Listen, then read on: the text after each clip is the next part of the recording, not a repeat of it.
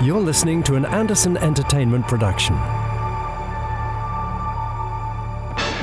This episode, we're queuing up at the gates in Fab Facts. We're getting our dictators in a twist in the randomizer. Andrew E.C. Gaska is here to tell us more about his love for Space 1999. That's all coming up in Pod 249. Of the Jerry Anderson Podcast. Right, my love? 5, 4, 3, 2, 1. Let's get started.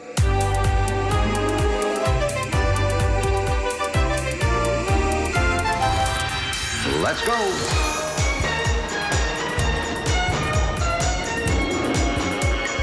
Spectrum is green. The Jerry Anderson Podcast with Jamie Anderson and Richard James.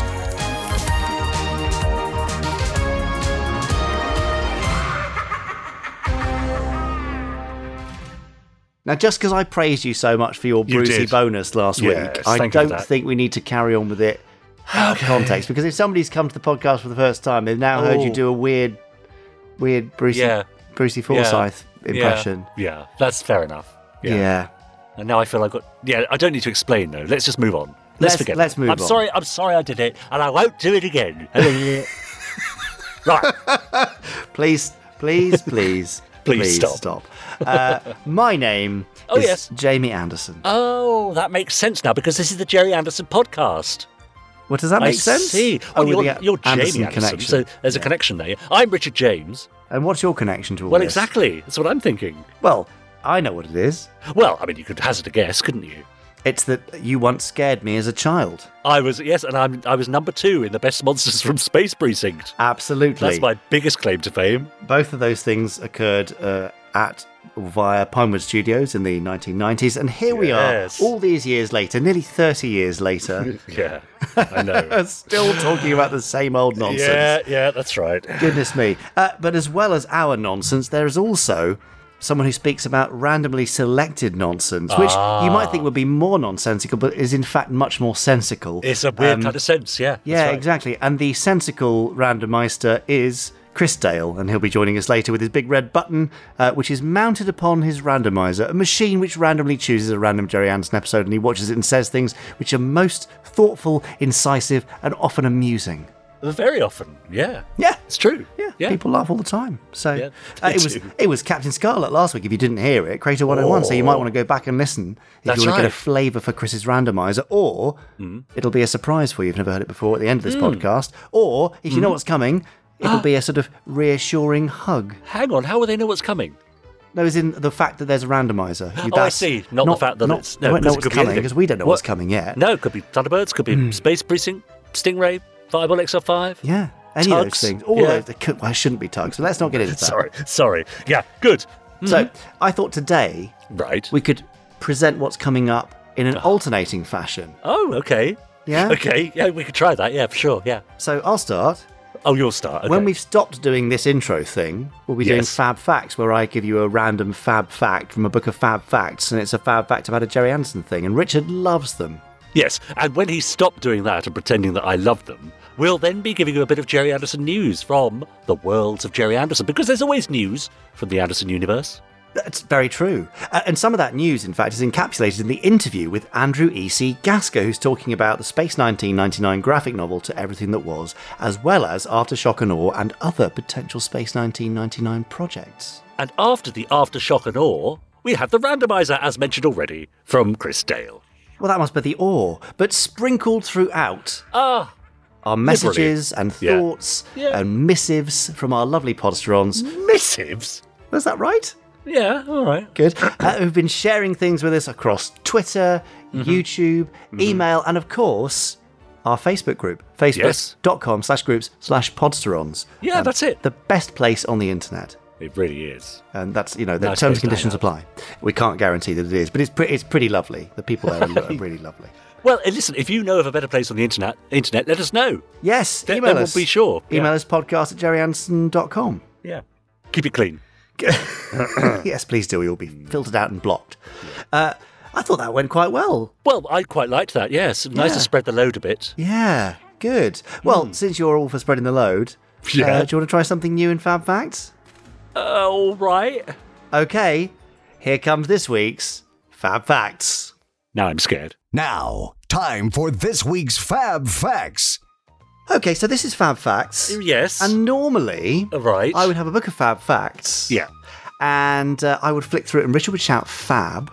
That's right, yes. And I would stop flicking, and then there would be a Fab Fact on the page, and I would read it, and Richard would, joke about it not being Fab, and... Yeah, well, that's right. That's what we normally do. Yeah. Okay, so, since you're in the mood for changing things up, keeping things fresh, Well, maybe just the once. Okay, well, let's try it just this once. This week, Yeah.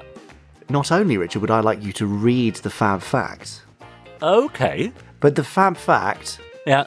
is not coming from the book of Fab Facts. What? What heresy is this? Well, it's a fab sort of heresy. But in fact, this Fab Fact was brought to our attention by podsteron Neil Green. Oh, yes. Neil has posted about this in our Facebook group, which anyone can join and is the loveliest place on the internet, as we've already mentioned. All right, okay. At facebook.com/groups/podsterons. Yes. So, Richard, if you just scroll down... Yeah, I'm on the group now, yes. Yeah, keep scrolling, and you'll see this post by Neil. There's Roger Smith's model shots. There's Willow's photographs. Oh, there's Jenny Davis at the cartoon exhibition. Oh, sorry, yes. Who am I looking for? Neil Green. Got him, yes. Yeah? Did you see the Fab Fact there? Oh, I see. All right, let's have a quick... So, if you have a look at that, and then you can turn Neil's post into a Fab Fact. Right. Okay, this is interesting. Well, Jamie, do you remember Mad Magazine? I have heard of it, but I don't think I've ever seen a copy. Mad Magazine was an American humour magazine featuring notorious satire. First published in 1952, and a British version, I think, began rolling off the presses in 1959. Cool. Now, naturally, you couldn't have a pop culture parody magazine without bumping into an Anderson show or two.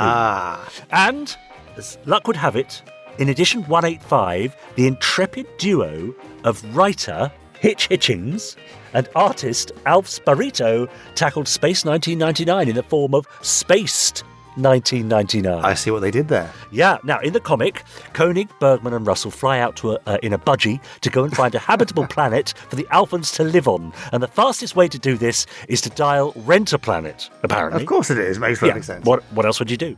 Now, after some technical problems, they find themselves in what appears to be planet Earth in the 1970s. Very exotic. Which I remember very well. Soon, however, the planet is revealed as Sirius Lugradius. You think that might be Lugradius? Yes, that's right. It's revealed to Sirius Lugradius. Lugradius, a television executive the size of a solar system. And just when things couldn't get stranger, international rescue appear. Scott, Virgil, Gordon and Brains hijack the moon with plans to make their own version of Space 1999 called Thunderbirds 1999. Of course it did. Could happen. According to the parody Brains, bringing back the Thunderbirds characters will lead to less puppet-like performances. Ouch. Bit harsh, isn't it? Yeah.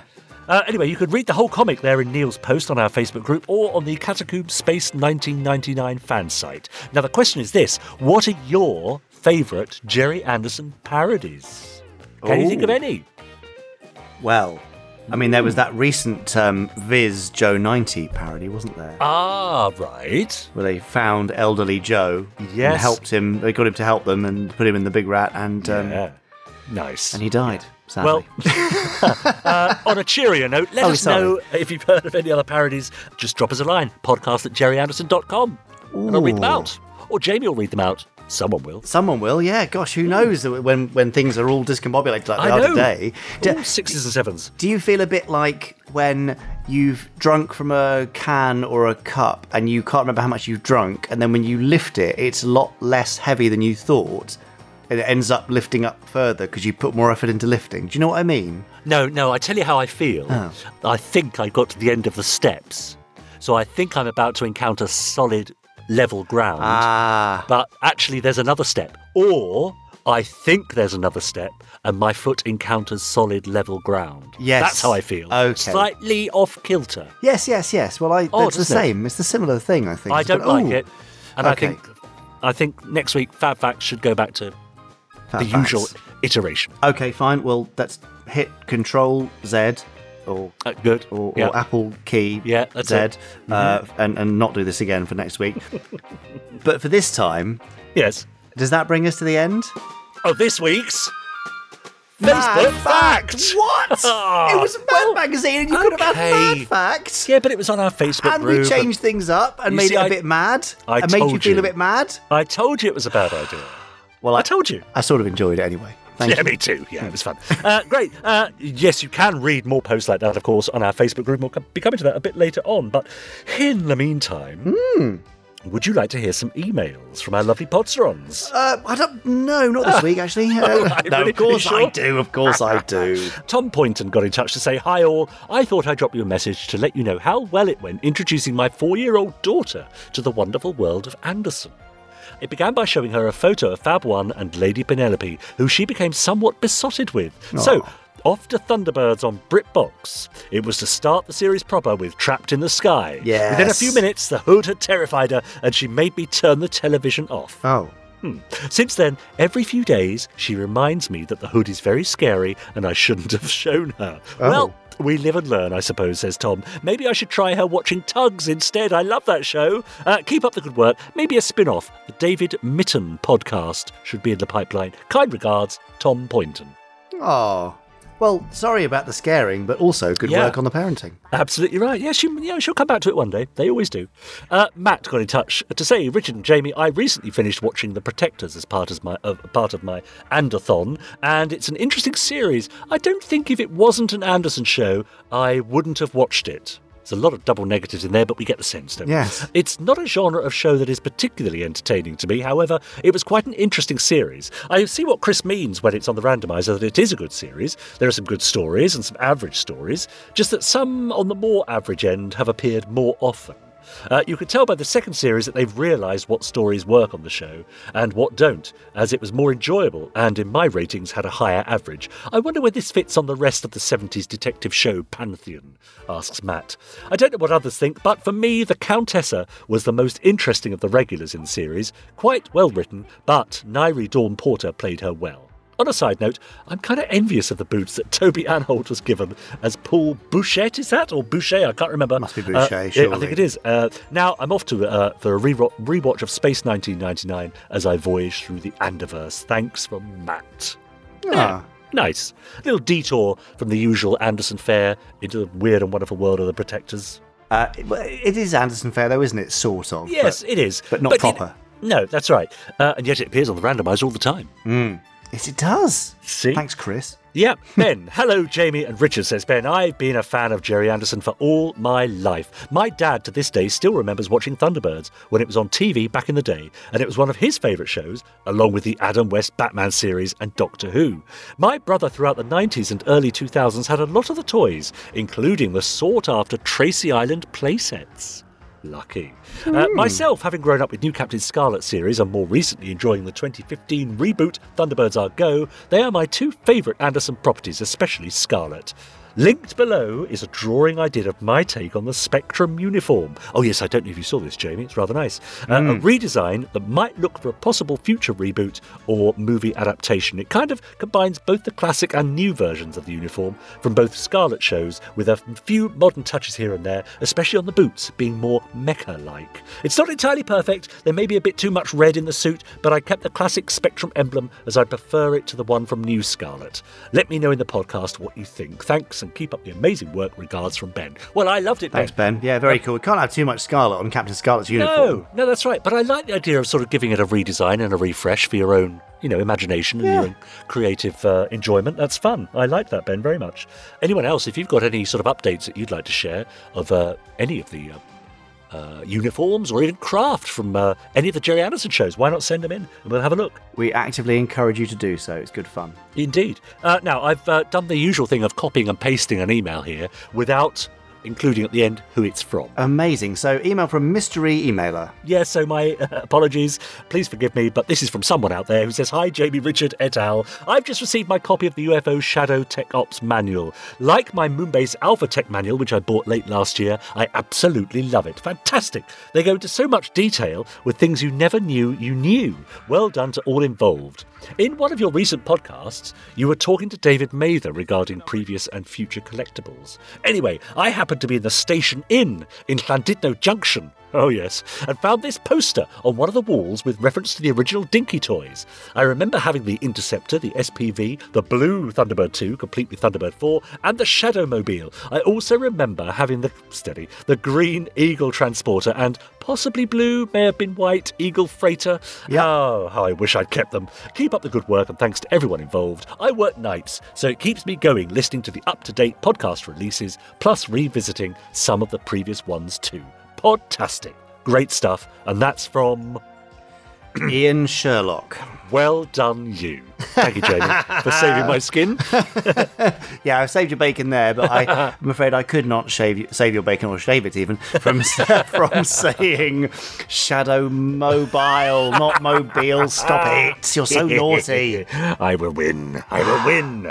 And finally, here's a lovely one from Julie, who says, Hi, gents. I listen to quite a range of different podcasts, but I've just realised that the Jerry Anderson podcast is the only one that makes me smile when I hear the intro.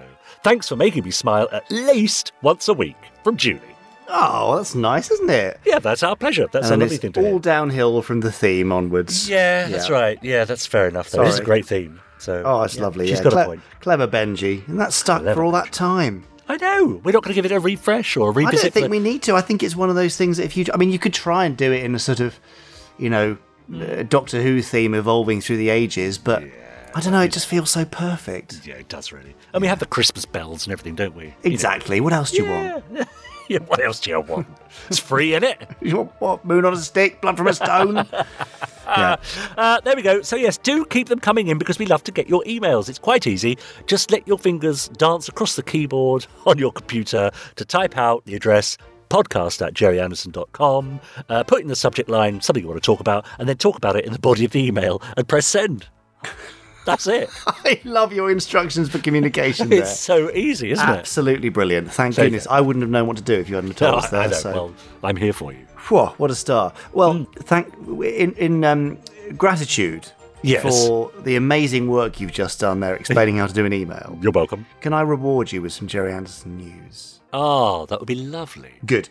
Well, then here comes a very rewarding Jerry Anderson news.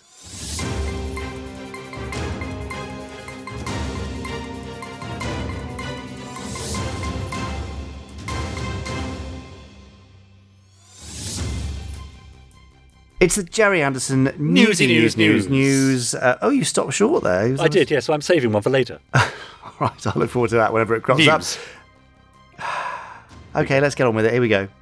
Let's start with the perhaps surprising news of the Joe 90 Technical Operations Manual. Now, see, I know I don't like Joe, but I've always said everybody's free to like Joe, and if you love Joe, then good for you. So who am I to hold you back from learning all about the machinery, the technology, the gadgets, etc. of the World Intelligence Network's Project 90? Well, soon you'll be able to do just that. If you go to ander.sun/Project90, then you can find out more. And if you missed our live stream last week, just pop along to YouTube and watch it there. There you go, see? Joe 90. I'm not totally against it. Oh, yes, that's exciting. Keith Shackleton's story on TV21 and the licensing world of AP Films and Century 21 continues over on YouTube as well, so you might enjoy that. If you're looking for a bargain, then our t-shirt sale begins today. We're having a bit of a stock clearance. We're moving warehouse. We've got all sorts of exciting new big plans, so we need to do a bit of a clear out. So I know the weather's not quite right for it, but a bunch of our t-shirts are down to $14.99, priced to clear. And if you've been waiting to pick up one of our Spectrum or Moonbase or International Rescue Thunderbird Space 1999 logo t-shirts, you'll find a link on the homepage of the Jerry Anderson store, shop.jerryanderson.com, while stocks last. Now that's great. Later this week, if you missed out on the Eagle Moss Eagles, you may find some of them back in stock again. After the very sad news last year that Eagle Moss had ceased trading, the stock that was remaining in the US and the UK did the rounds various places and has now found a distributor, and we managed to get hold of some. So if you missed out on the Eagle 1 or the Booster Eagle, then they should be appearing on the Jerry Anderson store later this week.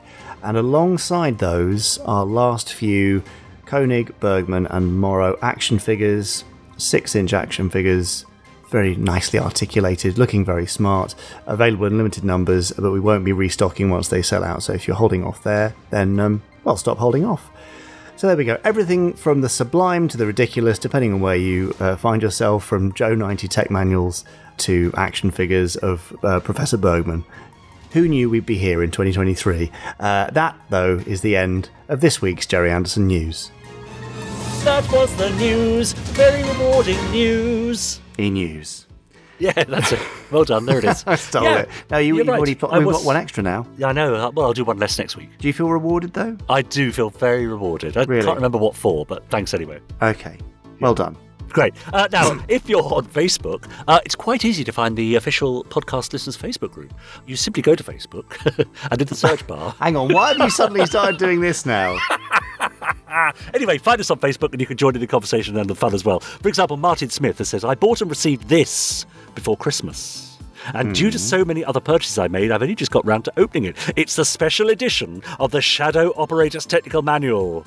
I assume, says Martin, that the standard edition doesn't come in this box. My dilemma here is, do I keep this new and sealed as a collectible and purchase a copy of the standard edition? Or do I open it? Oh, get into it. Decisions. Get into it. Do you think? Oh, I really do think so, yes. It's a perennial problem amongst fans of, this kind of genre, though, isn't it? You get something new, a special edition in a box, wrapped in cellophane, vacuum packed. Ooh, do I keep it like that? It's there to be enjoyed, and you can enjoy it and then put it all back in the box. And, yes. Just enjoy what's in there. It's lovely. Yeah, I mean, I've opened mine, to be fair. Oh, there you but go. Keith Gooch says, well, I haven't opened mine yet either. Maybe I will one day, but at the moment, it's pristine, sealed, and worth more that way. I don't plan on selling it anytime soon, but at my age, I know that it won't last forever.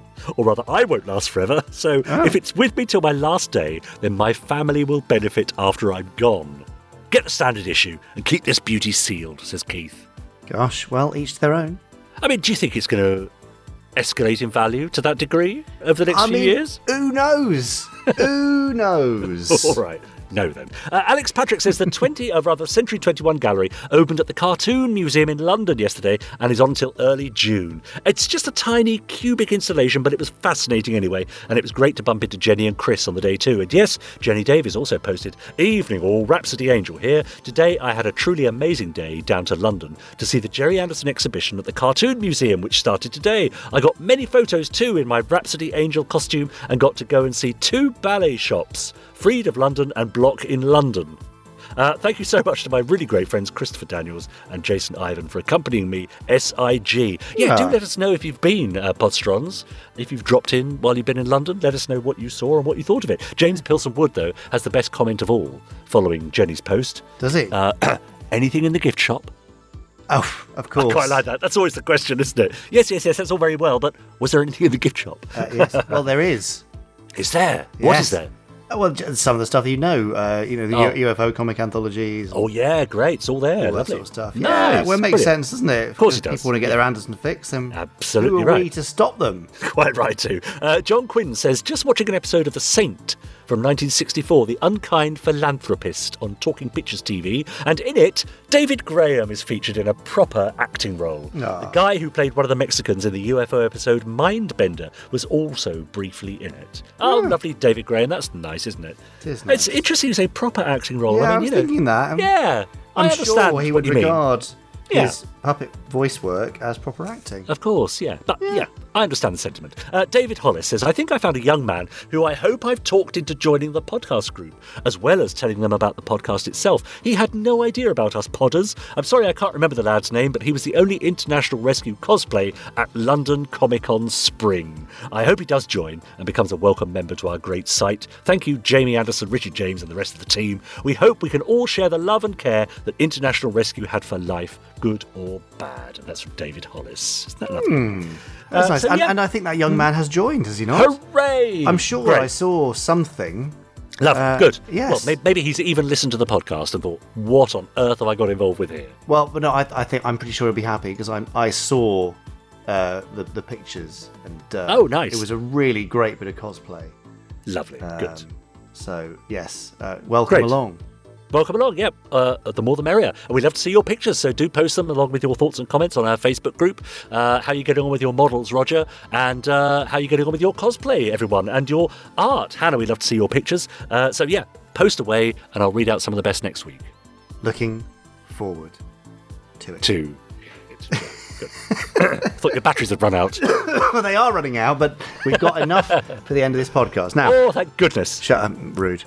Shall we go back to our interviewee from last week? Yeah, I think we ought to, yes, because we left it sort of hanging a bit, didn't we? We do these things, you see. Well, the interviewee is Andrew E.C. Gaska. Oh, yes. But we're going to call him Drew. That's easy. Drew's back.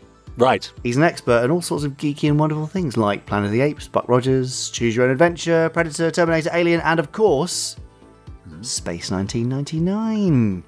Lovely. He's the man behind To Everything That Was and the upcoming Aftershock and Awe. I suppose they're both upcoming, but at least you can pre-order and secure your copy of To Everything That Was, which gives you a sort of route from Series 1 to Series 2 of Space 1999 using selected comics and an overarching narrative which Drew himself designed. Ooh. So let's hear a bit more from Drew, and he can tell us more about his involvement with Space 1999 and beyond.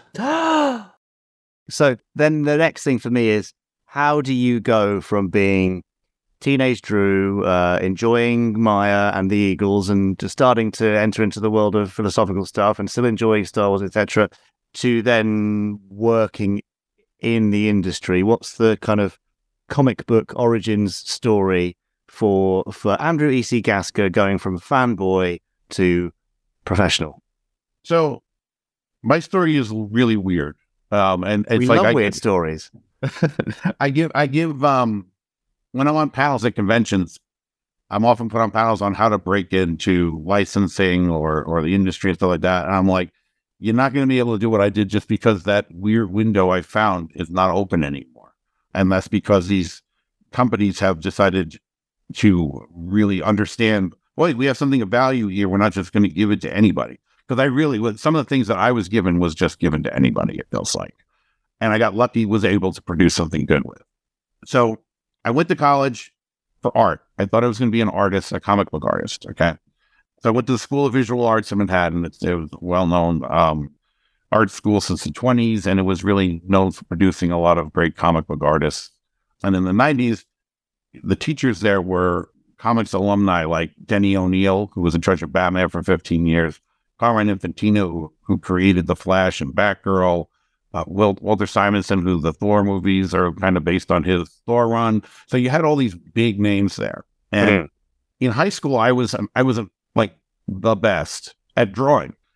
But when you go to an art college, everybody there was the best in their and now it's a different level of the best. And I quickly realized I'm not getting from my hand what I'm seeing in my head. And that was very frustrating for someone who decided this is what I want to do with my life. I can see, yeah. So, layouts and everything and colors and all this, perfect, no problems, but just I could not get that line like I wanted. And we were required to take a writing for comics class. And Denny O'Neil was the teacher on that, previously mentioned, in charge of Batman for so long. And I really loved that class. And we got to the point where my parents couldn't afford to send me to college anymore. And so I decided I was going to drop out for a little bit. And so I had taken Denny's class a few semesters, even though you're only required to take it once, because you do a different script every time. Yeah. And I told Denny, I was like, listen, I want you to know I'm not going to be in class next semester. There's no reflection on you. I just, can't afford it. And he's like, oh, no, we can't have that. And I'm like, what do you mean? He's like, well, I'm going to privately tutor you and we're going to get you where you need to go. I'm like, Denny, I can't afford that. He's like, no, I'm going to take you out to lunch on DC's credit card every 3 weeks. It's like, we're going to get you a script that's going to go in the bin over at DC. Excuse me, not the bin. The bin is the garbage. It's going to go, I mean, it may have wound up there eventually, but no, but its first stop was going to be a drawer. So when you have a script in the drawer at a comic company, what that means is if the regular writer of that series is running behind, they're like, well, damn, we got to give the artist something here. Just give them this. And they throw a script that they've already pre-approved out. That's why suddenly in the middle of a major story, you're like, wait, what is this story here? What is this nonsense? And then you get back to your main story. So he basically worked with me on a Catwoman script, which then wound up being in the drawer at DC and never saw print. But it was my first in. And from there, I got the opportunity. I was really lucky and foolish because from that, I got the opportunity to possibly be assistant editor on Justice League. Brian Augustine over there at DC was looking for a new assistant. Then he comes out of his office like Batman, apparently drops my resume on his desk and then whooshes back, is what I was told. So they're like, well, wait, Denny actually came out of his office and gave us something. So they called me in. Interview went really good, basically because I thought there's no way I'm going to get this job. And so I just said, you know what, just be yourself, whatever.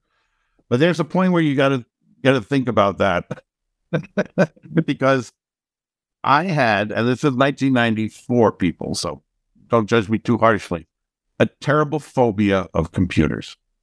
Oh, ouch. Okay. Yeah. And they're like, oh, they're like, everything you say is exactly what we're thinking and planning on doing. This is great. You're perfect for this job. Show you where your office is. Oh, by the way, do you use Mac or PC? Well, I can use either, really. It doesn't really matter. Oh, okay. Well, can you show us just real quick how you would use this setup? And I had no idea what to do. and so 3 months later, I got a call from Brian over there, and he said, listen, we don't ever call people to tell them when they didn't get it, but I felt that you got so close, I owed you a call.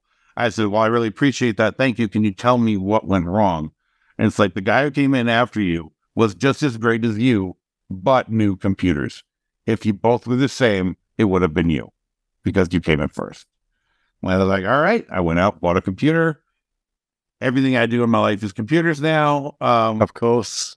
But I just had this thing like I couldn't. Oh, yeah. So I have an Echo Dot here, and every time I say that word we just said that I shouldn't say again, it reacts. We're lucky it didn't start talking. But yeah, she sometimes gets involved in interviews. She's welcome to join us. So my mind couldn't wrap around the idea of where does the file go. It's like I would tell my friend after I would say, can you check to see if the file's still there? He's like, what's wrong with you? I just couldn't get it. And it's an alien interface to you. Yeah. It just didn't make sense to me, and I was terrified of it. And as soon as that happened, it was a smack across the face. I was like, no. And I got myself clear of that within a year. But at this point, that ship has sailed. Like my chance to get in the DC office is pretty much gone. So I decided I'm going back to school. I finished my degree, and I ended up getting a job at the school, working in the photocopy lab, which eventually became the computer lab on weekends. But during the week, I'm a limo driver. Okay, I'm doing whatever it is, because I don't want to just stop and get a 9 to 5 and decide, okay, this is my career now. I still want to do something. I want to write, or I want to draw, or with TV, or I don't know, something to do with this stuff, because I love this stuff. Okay, I thought about being a novelist, but I'd never taken any classes on writing novels. So I knew I wanted to be in this industry. I just didn't know how I was going to make it work. So I refused to get a 9 to 5 job. And all my friends had already given up. It's very interesting. Like, you see all these super talented people in school with you, and it doesn't matter who makes it in this business isn't the most talented. It's sad to say. Okay. I think there were people much more talented than me in school who just were like, you know what? I can't deal with this BS. I'm just going to go to the military. I'm going to become a nurse. I'm going to do this. Something like an adult job instead of doing this, comics or entertainment industry thing. And it was sad, but I refused to give up on that. So I was on the weekends, I was eventually I was manager of the photocopy lab, who eventually became the computer lab for graphic design at the school. And during the week, I was driving limos, but the limo job was terrible. They were driving me around the clock. So giving me like airport runs where it's like, okay, there's an hour between jobs, but for 24 hours we do this. So, I'm starting to fall asleep driving, and I'm like, this is stupid. I can't do this. So I went to my boss at the school, And I was like, can you give me more hours here? And he's like, no, I can't, but do you know Photoshop? And in 1999, which was ironically the year before this was happening, I was running the computer lab, and Photoshop was on the computer upstairs, but it was the only computer that had Photoshop on it, right? And my cousin had just seen Phantom Menace and dressed up like Darth Maul and was holding a lightsaber with his girlfriend on his arm. And he said, hey, do you have Photoshop at the school? Do you think you can make that lightsaber glow? And I was like, well, I don't know. Maybe I can. So, like, for a year, I played with the Photoshop controls until I figured that out. And then here is my boss asked me, do you know Photoshop? I was like, well, I kind of taught myself a little bit. He's like, oh, okay, great. I don't want to do all this work that I'm doing for Rockstar Games, which is they did Grand Theft Auto. Yes, I don't want to do this work anymore. So I'm giving it to you and a bunch of other people. And they gave me a ton of work, and Rockstar systematically fired the other people because they liked what I was doing the best. And I was like, I don't know what I'm doing, but okay. So I'm starting to make money. And it's like, okay, so is this where I was supposed to go? Is it video games? But the work I'm doing is not, it's not something anybody ever even knows is being done. You know, so it's like I'm behind the scenes. Yeah. And I'm the secret guy and nameless. Yeah, I'm the guy who's never going to be in an interview, you know, and it's not that I, you know, I need to be in an interview, but I honestly think that, like, you know, in panels and stuff, I help people understand how this industry works and how they can move forward in it properly, because everybody's got misconceptions about this stuff. So, you know, it's like, I think I have a lot of knowledge I can help people with, and I want to be someone who's recognized for what I do, because I want to do things that are going to change the world. And when you're into this nonsense, instead of being a scientist or something, all you can do is inspire a scientist to do something, or inspire a politician. So yeah, so I'm doing this, and at this point, it's 2005, 2006. I'm making great money. I had to open up a studio and train my friends how to get things to a certain point, and then I would finish it. And Rockstar's giving us every account they have, and money is doubling every year. And it's just like, things are going great. And I walk into a comic shop, and there's a new Planet of the Apes comic sitting there. And I was like, oh, wait, who did this? Is this Marvel? Is this DC? And I look at it as somebody called Mr. Comics. And I was like, who the heck is Mr. Comics? And if they could do this, why can't I? Was the first thing that went in my head. Yeah. So my company, Glam Ventures, which I had started actually to do the work for Rockstar, I hired an entertainment lawyer and went after a bunch of licenses. I went after Star Trek, Planet of the Apes. There was one other in there. Oh, V. Okay, because I was a big fan of V from the 80s. And Battlestar Galactica, and finally, Space 1999. Nice. So, of all these, through various whatever reasons, I wound up with Planet of the Apes and Space 1999. Okay. But Space 1999 it was far from the easiest one to get. I can imagine. It was ridiculous. Like they didn't want anything to do with me. Okay. And so I would do a new proposal and send it, and they kept switching their licensing people. Okay. And the new licensing people would look at it and then didn't want to do anything about it. Until finally they decided they were revamping their entire licensing department, and they hired a freelance licensing department to handle things for a little while, which I thought was so weird when it came. But now I've seen that happen with other companies now too. It's like we're relaunching our department, so we're going to give you guys this to play with for a while. And the guy called me. So I got a call from England, which was a shocker back then. And he's like, right, so I'm going through this drawer, looking at all these proposals, and there's like 18 from you here. So do you want to do these things? Because I'll give you the rights to do them. I was like, yeah. So it's kind of funny, because originally the rights that I was going to have were a lot like what the Anderson Club has now. Because one of the things we put in the pitch was, and we're going to do a line of shirts that one has a sleeve, or the, you know, like coding and everything like that. And this guy was all for it, but by the time a real licensors came, they're like, no, you can't give this guy all that stuff. Stop. Yeah, cool. We're all back. Just the books. Yeah. So, unfortunately, what was going on in their licensing situation there, they transferred us to America, and America's licensing department didn't have time to deal with something like this because they're too worried about the TV shows they had. So everything kept shrinking. We had first we were doing all that stuff, and then we were doing a line of 16 graphic novels, and eventually it became, we're definitely doing these two because we've already worked on them for several years. Okay. And the plan was to basically do season 3. Yeah. Okay. And before we did season 3, I thought, well, there's a lot of people who probably aren't as familiar with Space 1999 as they could be here. So why don't we do this retelling of of the pilot episode? Because the more research I did about the pilot episode, and this stuff is in Aftershock and All, which is the second release that is going to be coming from Anderson. The more I learned about the pilot, I realized that it was originally like a 3-hour thing, that all the stuff had been cut out of it. And I was listening to audio tapes that somebody had put up on YouTube of scenes that were shot. And I was like, all right, I need to reconstruct this thing. And that led to, well, you know, there's a lot of science about what would have happened to the Earth if we lost the moon. Yeah.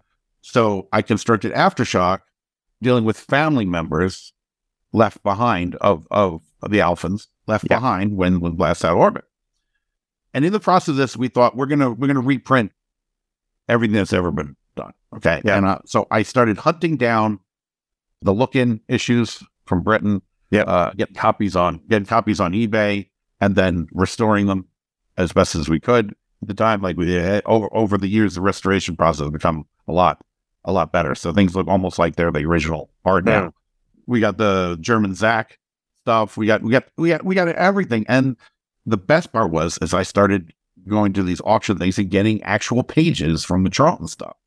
So we're building this library. So when we got told 2 books, that first book was mostly done, and I had all this stuff that I had already gotten for, to reprint everything.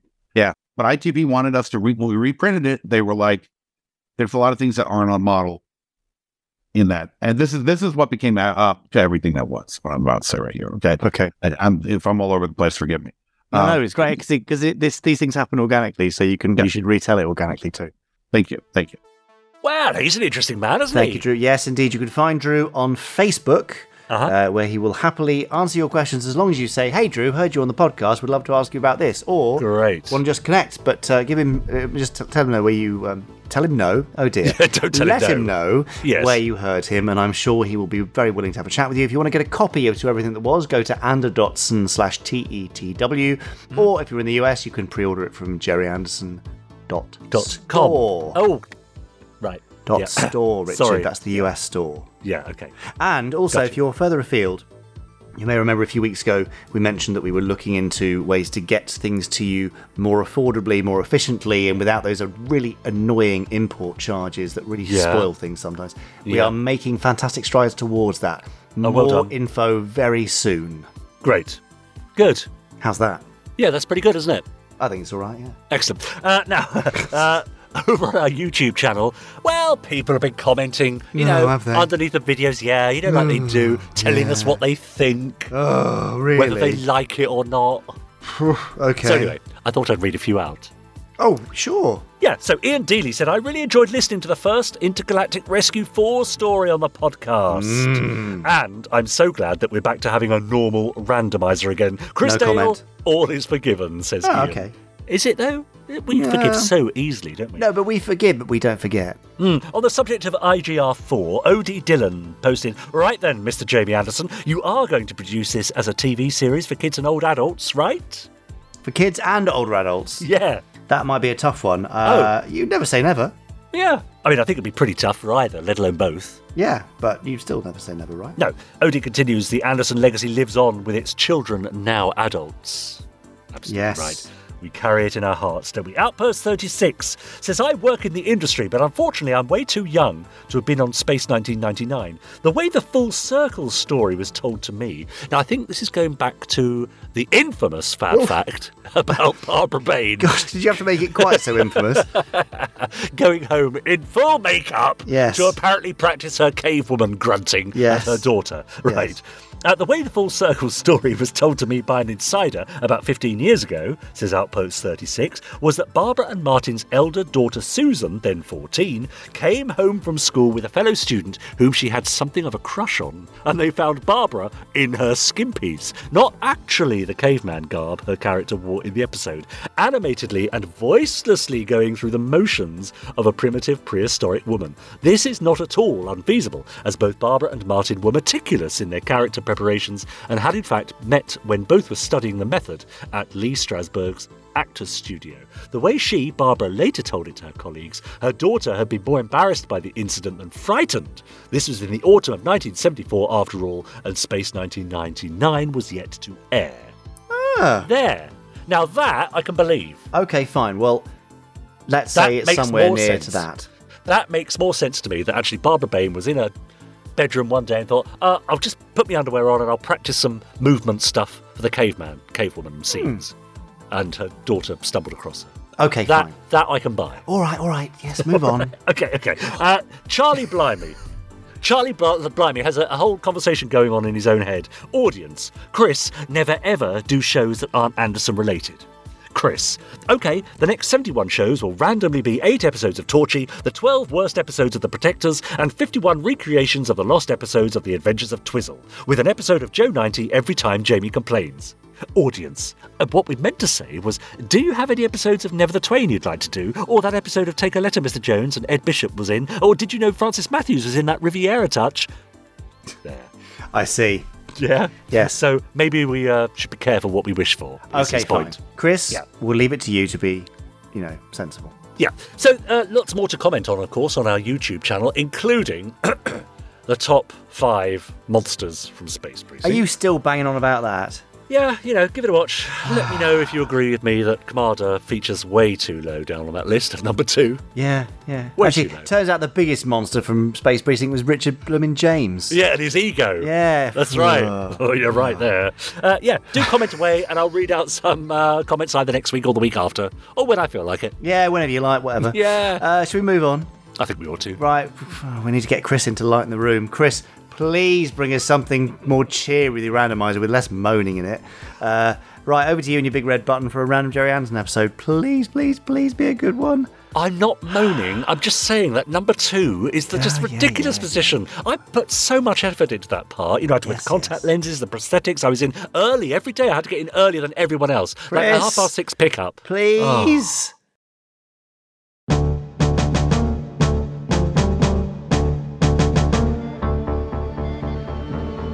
Well, this is indeed an amazing vehicle. Well, thank you very much, Mr. Jones. She's had a few knocks over the years, but nothing we haven't been able to put right.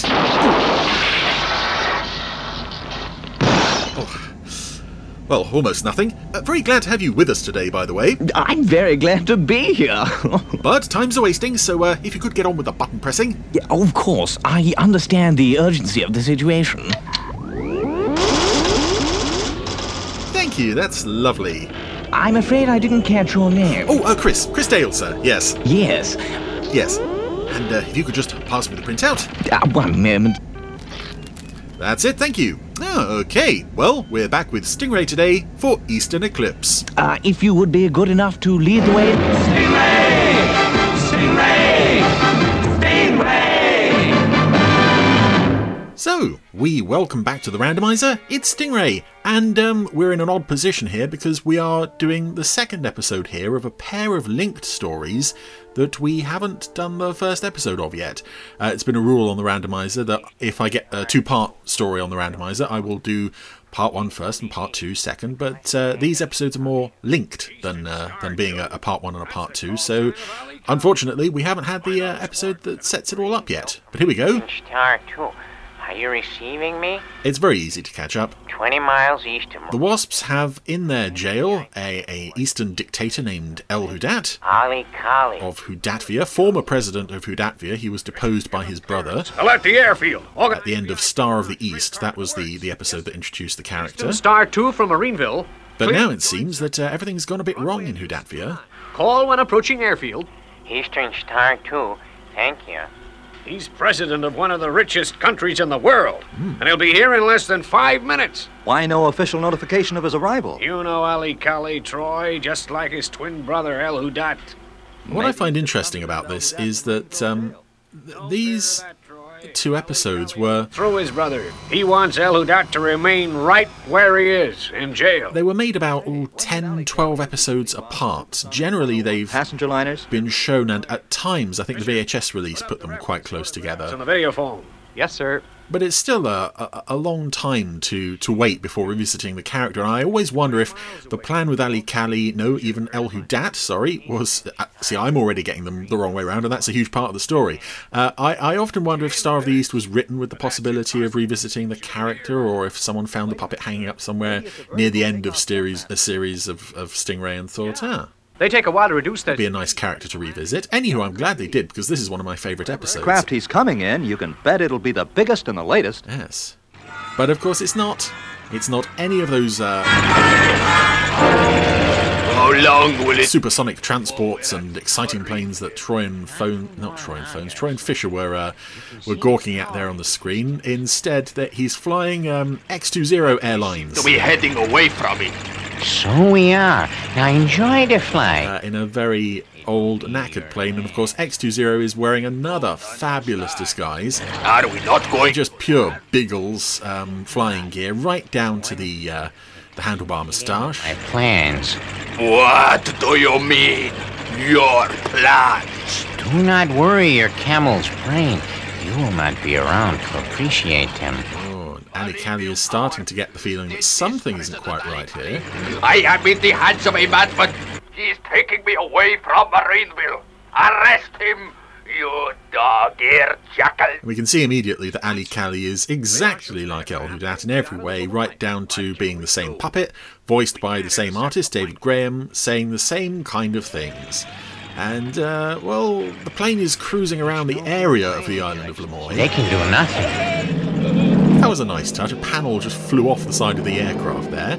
Now X-20 has parachuted out, which leaves our exiled president alone in the plane. It also makes me think of that bit. This is Ali Kali. Engine is failing. My pilot has bailed out. Bravely and with fearless courage, I am going to follow. Oh dear, yes, and this is fun as well. His bravery and pomposity slightly undercut by Parachute! No parachute. Somebody save me! No dignity, no bravery at all. Instantly, I am the president. We just know and love this character. We completely understand who it is because we've met his brother before. And he's just as cowardly and just as pathetic as El Hudat. But what I like about that is with X-20 in the back, presumably he was the pilot. It reminded me of that bit from More Haste, Less Speed. I thought the pilot always sat in the back. But Ali Kali seems to have taken control from the front seat. Nobody of that bulk would ever consider manoeuvring into the back seat while the plane was in flight. Flying.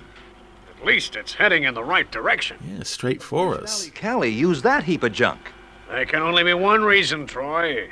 He's had to leave his country in a hurry, and the first aircraft he could lay his hands on. And that means trouble. Possibly a counter-revolution.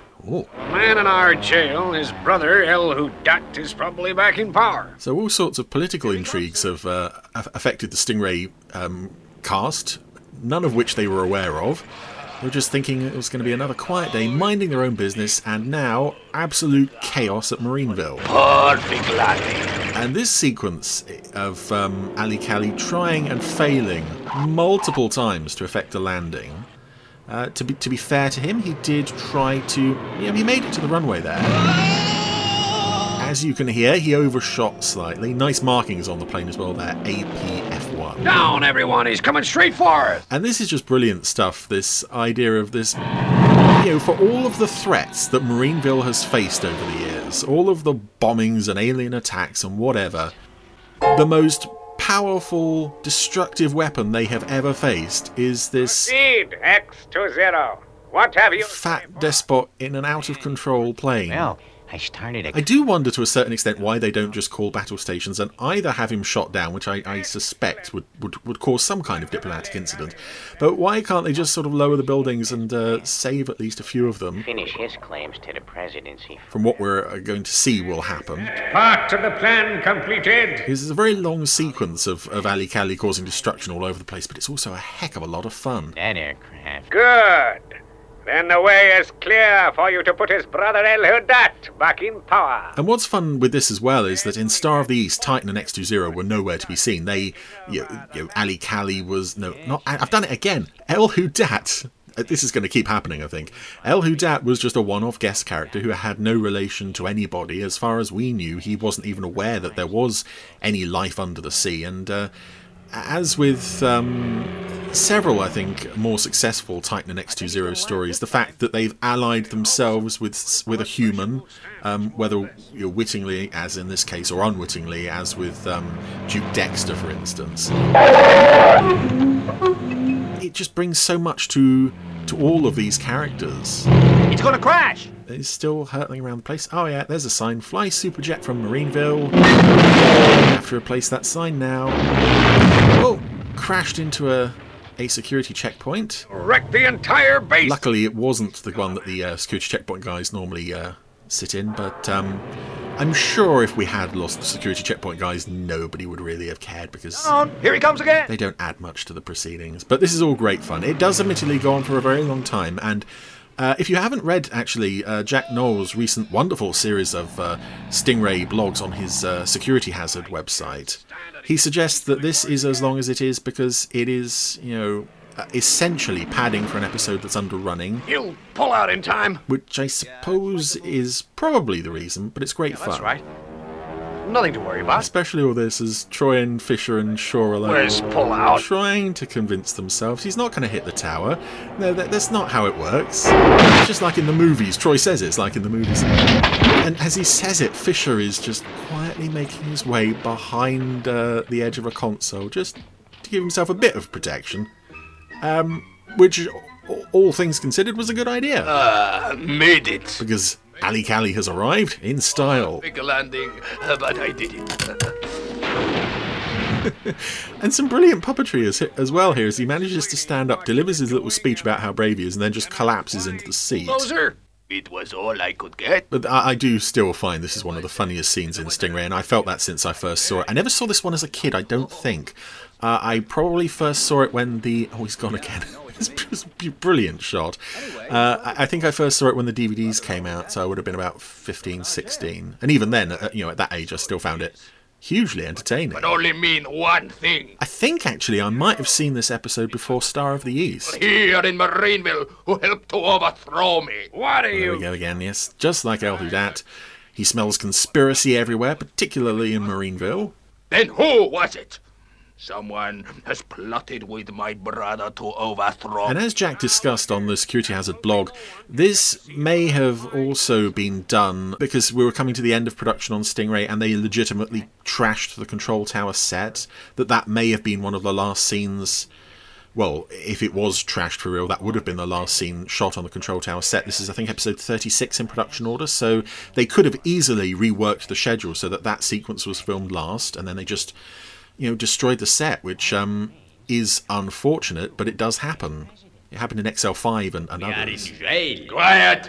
Sun-eating scorpion. And that's interesting, because X-20 has now donned another disguise to play El Hudat's lawyer. He's gone in to see El Hudat in prison, and Abu is there, who was El Hudat's helper/advisor/kidnapper of Marina.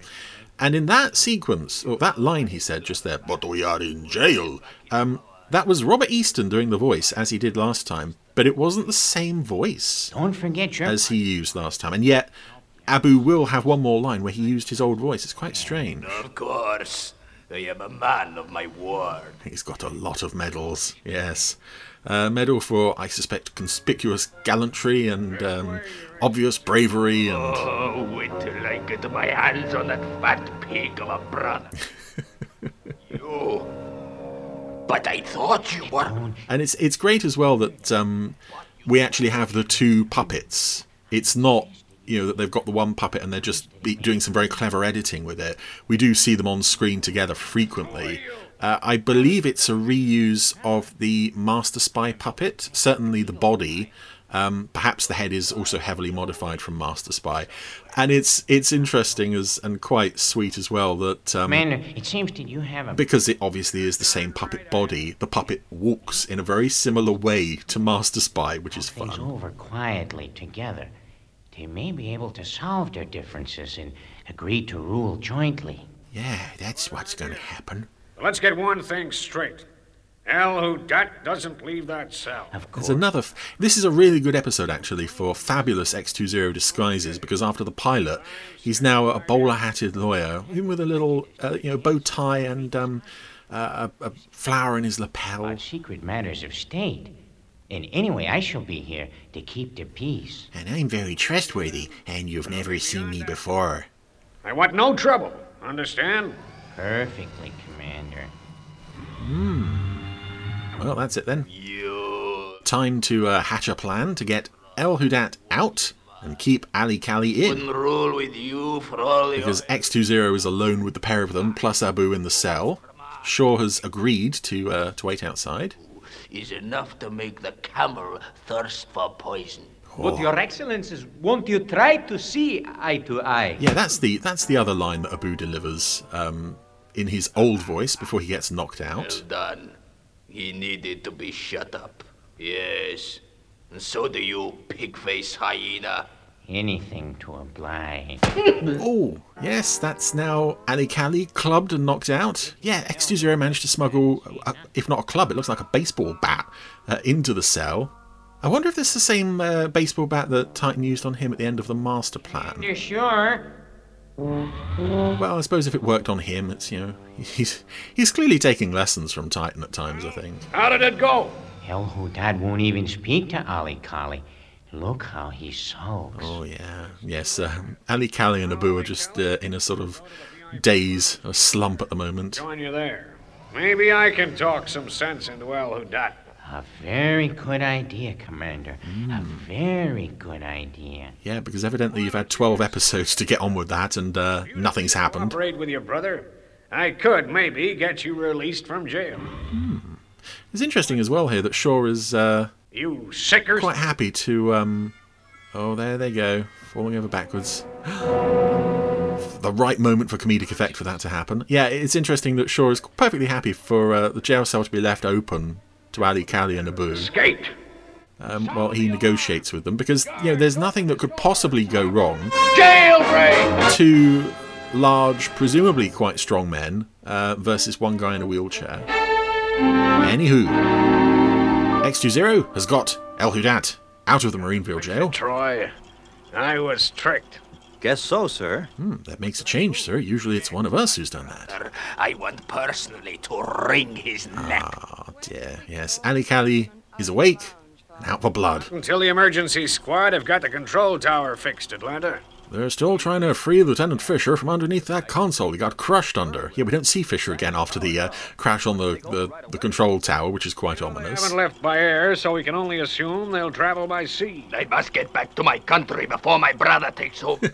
There's something as well that's quite fun with the El Hudat and Ali Kali puppets, is when they want to rant in someone's face, the puppeteer gets them up really close so that whoever they're talking to, with any luck, we'll arrive. Whether it's Shaw there or I think Marina in Star of the East, the puppet they're talking to actually has to recoil because they're just so in their face. Nice touch as well there that all of the equipment's been moved out of the Marineville control tower into the Shaw house. I guess there's no other set in which you could store it. Good. Maintain full speed. So, I have now rescued El Hudat from the Marineville jail. Excellent! You have done well. Titan is using an extreme close-up on himself this week on X20's monitor. Guard! Glub glub. Order a mechanical fish to leave immediately for the island of Lemoy. Glub glub. Pick up El Hudat to return him to Hudatviar at full speed. Again, that's one of those moments where I once put some subtitles on a video on my YouTube channel of aquamphibians chattering to each other what they might be saying. I've always felt that moment there was just, no, didn't understand a word of that. Didn't understand a word of that, whatever. Hudat will be on his way, and Hudatviar will be ours. But it's interesting as well that Titan has chosen to get involved with politics this week as well. He's clearly studied what's going on the land. He has an interest, which is fun. I'm sure a lot of it is relayed via X20. But it's another nice angle in which to take the character. They were always finding with Titan and X-20 interesting plans for them to hatch. I don't think there was ever a moment where you think, hang on, this is just a bit beneath them. Who dat? Yeah, must be quite an organization. Organization. That is the key to my success. And modesty, much like the man I am assisting. Oh, I also love this, that Titan has a map of the world. And is on his way to Hudatvia. Well, I say a map of the world, it's just a map of one piece of ocean with the island of Hudatvia. It's our first foothold on the land masses. And now a look at tomorrow's weather. If we... He does look like he's making a weather report there. I love it. I also love, actually, in one shot, you can see on a table behind Titan what I think are the reused models of Stingray and a Terrorfish that he and X-20 were playing with in the master plan when they were plotting their scheme to poison Troy. I just love that Titan has those models on hand to plot various schemes and master plans with. Guys not only look alike, they have the same line of pattern. And I'm going to stand here and let him rant in Marina's face. Heard it all before. From your brother. Do not mention that son of a pig to me. Yeah, but poor old Marina has been invited along on this mission to follow El Hudat in Stingray along with Ali Kali. You would think after the last time, when El Hudat kidnapped her, they would say, hey, you know what, Marina? We shall arrive. Take the week off. It's fine. It will be done then. Oh, rare moment of Aquafibians chatting to each other in English. I also love the shot of Ali Kali just covered in grease from a very fattening meal, including a chicken bone there. It's just the idea of the Aquafibians having to lay on all that food for him. Well, I guess it won't be for much longer. We'll be approaching the harbor in an hour. Yeah. Good. They are nearly there. Now nothing can go wrong. Oh dear, yes, he said it now. Anywho, speaking of timing, I should probably mention that you join me as I record this. I've been rewatching Stingray one episode a week on Tuesdays, which at the present time, it's the anniversary screening of each episode. So as I record this episode, it's the 7th of March, 2023. This episode was transmitted first on the 7th of March, 1965. So although you're not going to be hearing this on the anniversary of this episode's broadcast, I am recording it on the anniversary of this episode's broadcast. All my dreams of victory. And you're very welcome to join me as Titan prematurely declares victory, but unfortunately... What's this on his map? Stingray! Oh no! Mechanical fish! This is Titan! You would think for his weather map there that he might have a more... Attack! And... I'm not sure, just his icon for Stingray might be a bit less complimentary than a picture of the actual craft. But here we go. The Terrorfish containing Ali Kali has turned to attack Stingray. Boy, there's a vessel approaching underwater. And Troy is shaving! Oh no! Do they have to wait until Troy has finished his daily grooming ritual? Oh, this is always good stuff, though. Even though, I mean, by this point in the series, we've got so many shots of Stingray and the Terrorfish that I doubt they would have needed to shoot the whole thing. Any more footage for this. Oh, that's it. They've opened fire. Look out, Stingray! Oh no, yeah, that's the same explosion from episode 2. Return the fire. Oh, will they get him? Yes! First time. And I always wondered whenever Stingray hit the Terrorfish if any of the Aquafibians survived. Surface and stand by to pick up survivors. And it's kind of implied in this episode that, yeah, sometimes there are survivors, which probably means there are Aquafibians somewhere in Marineville's jail.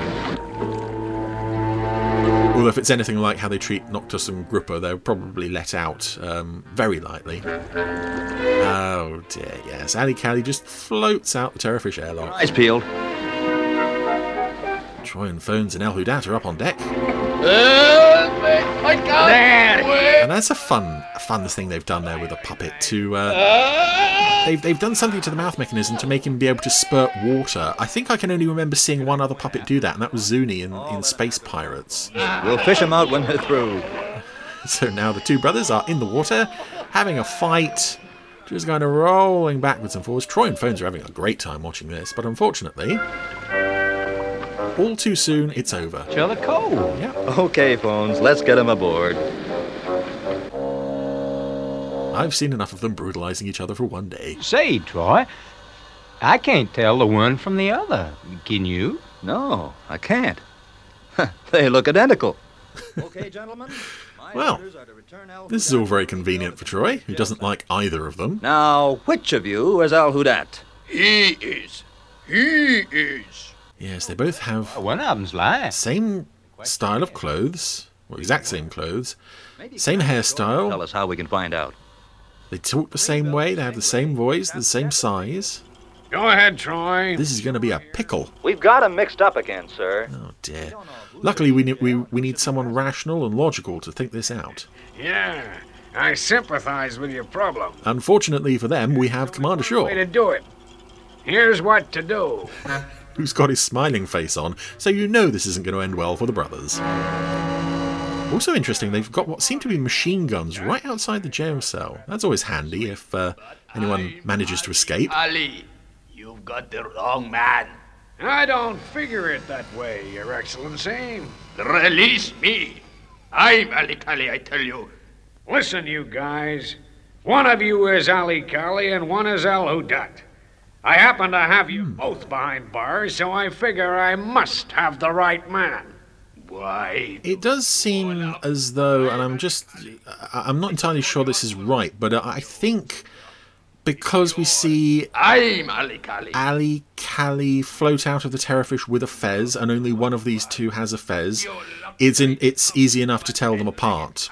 But unfortunately for them, Commander Shaw has decided, just leave them to it. Leave them arguing in Marineville jail for the rest of their lives, presumably. Stop the podcast. Yeah, I've just been and checked, and actually, it isn't like that at all. They both lose their fezzes during the fight in the water, and when Troy and Phones tie them up and bring them aboard Stingray, neither of them has one, so I guess one of them was given a fez at some point after being arrested. Don't know why, but there we go. Ignore everything I said there. Now, let's see if I can say anything else worthwhile before I wrap this one up.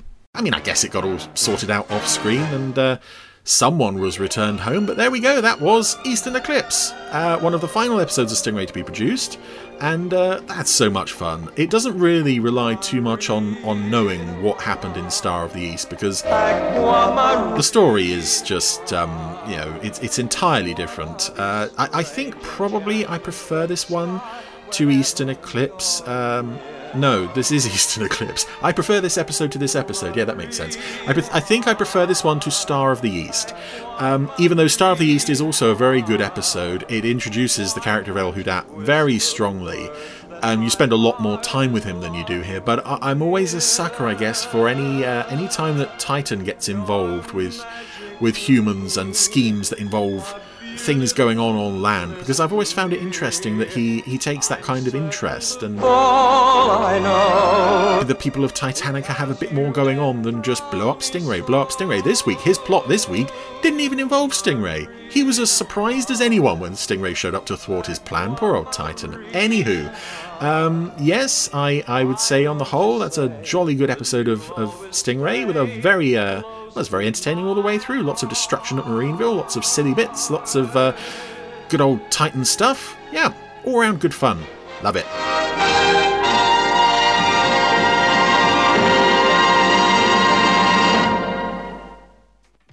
Well, I would say that's probably quite cheery, but Stingray? Oh yeah, bit of Stingray, yeah, from the theme music onwards, really. Exactly. Perked us all up. Even I feel better. Oh, good. So you won't be mentioning that thing again? Well, not this week, no. Oh, Posterons, if you'd like to email in with something to boost Richard's ego after this terrible event of being putting second in the scariest monsters, email us podcast@jerryanderson.com with the subject line Dickie's ego. Thanks, look forward to seeing them. Anyway, let's wrap up, shall we?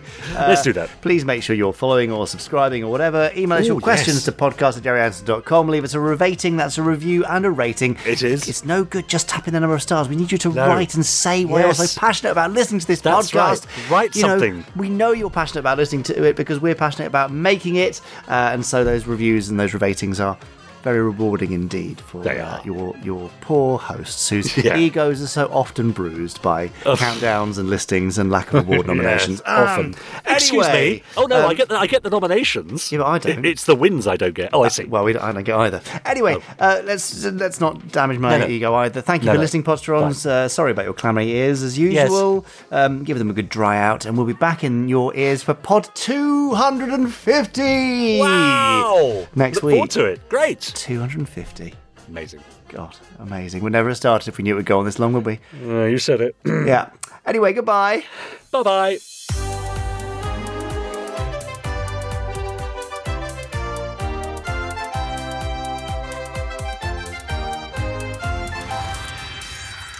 Stage 1 complete. Let's go.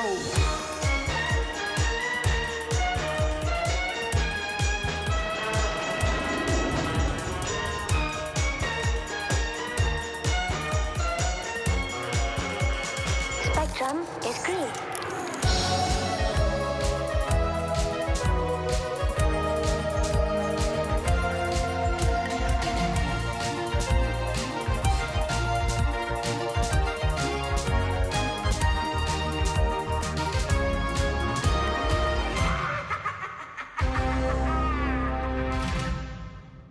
Are we going to do anything special for the 250th? That's exactly what I was thinking. It's I know. one of those things where it's sort of we've been aware it's coming for ages and we've not really organised anything. No, we haven't. Now we could. Hang on. Could we? Let me just have a look. Now, first question: plotting? Are you going to be well enough? Probably, yeah. Because we could go to the Moxie. Oh, we could, and we could have a couple of cocktails. Oh. And record the podcast, and then have a couple more cocktails. Okay. Yeah, that'd be great. Yeah, and invite some Podsterons along. Yeah. Do the whole thing if they want to come. Let's see what we can do. We'll work on that. That's nice. More on that soon, and thank you, and no cake, and... no cake? Oh, I'm not sure I want to do it then. Well, if it's cake or cocktails, what do you want?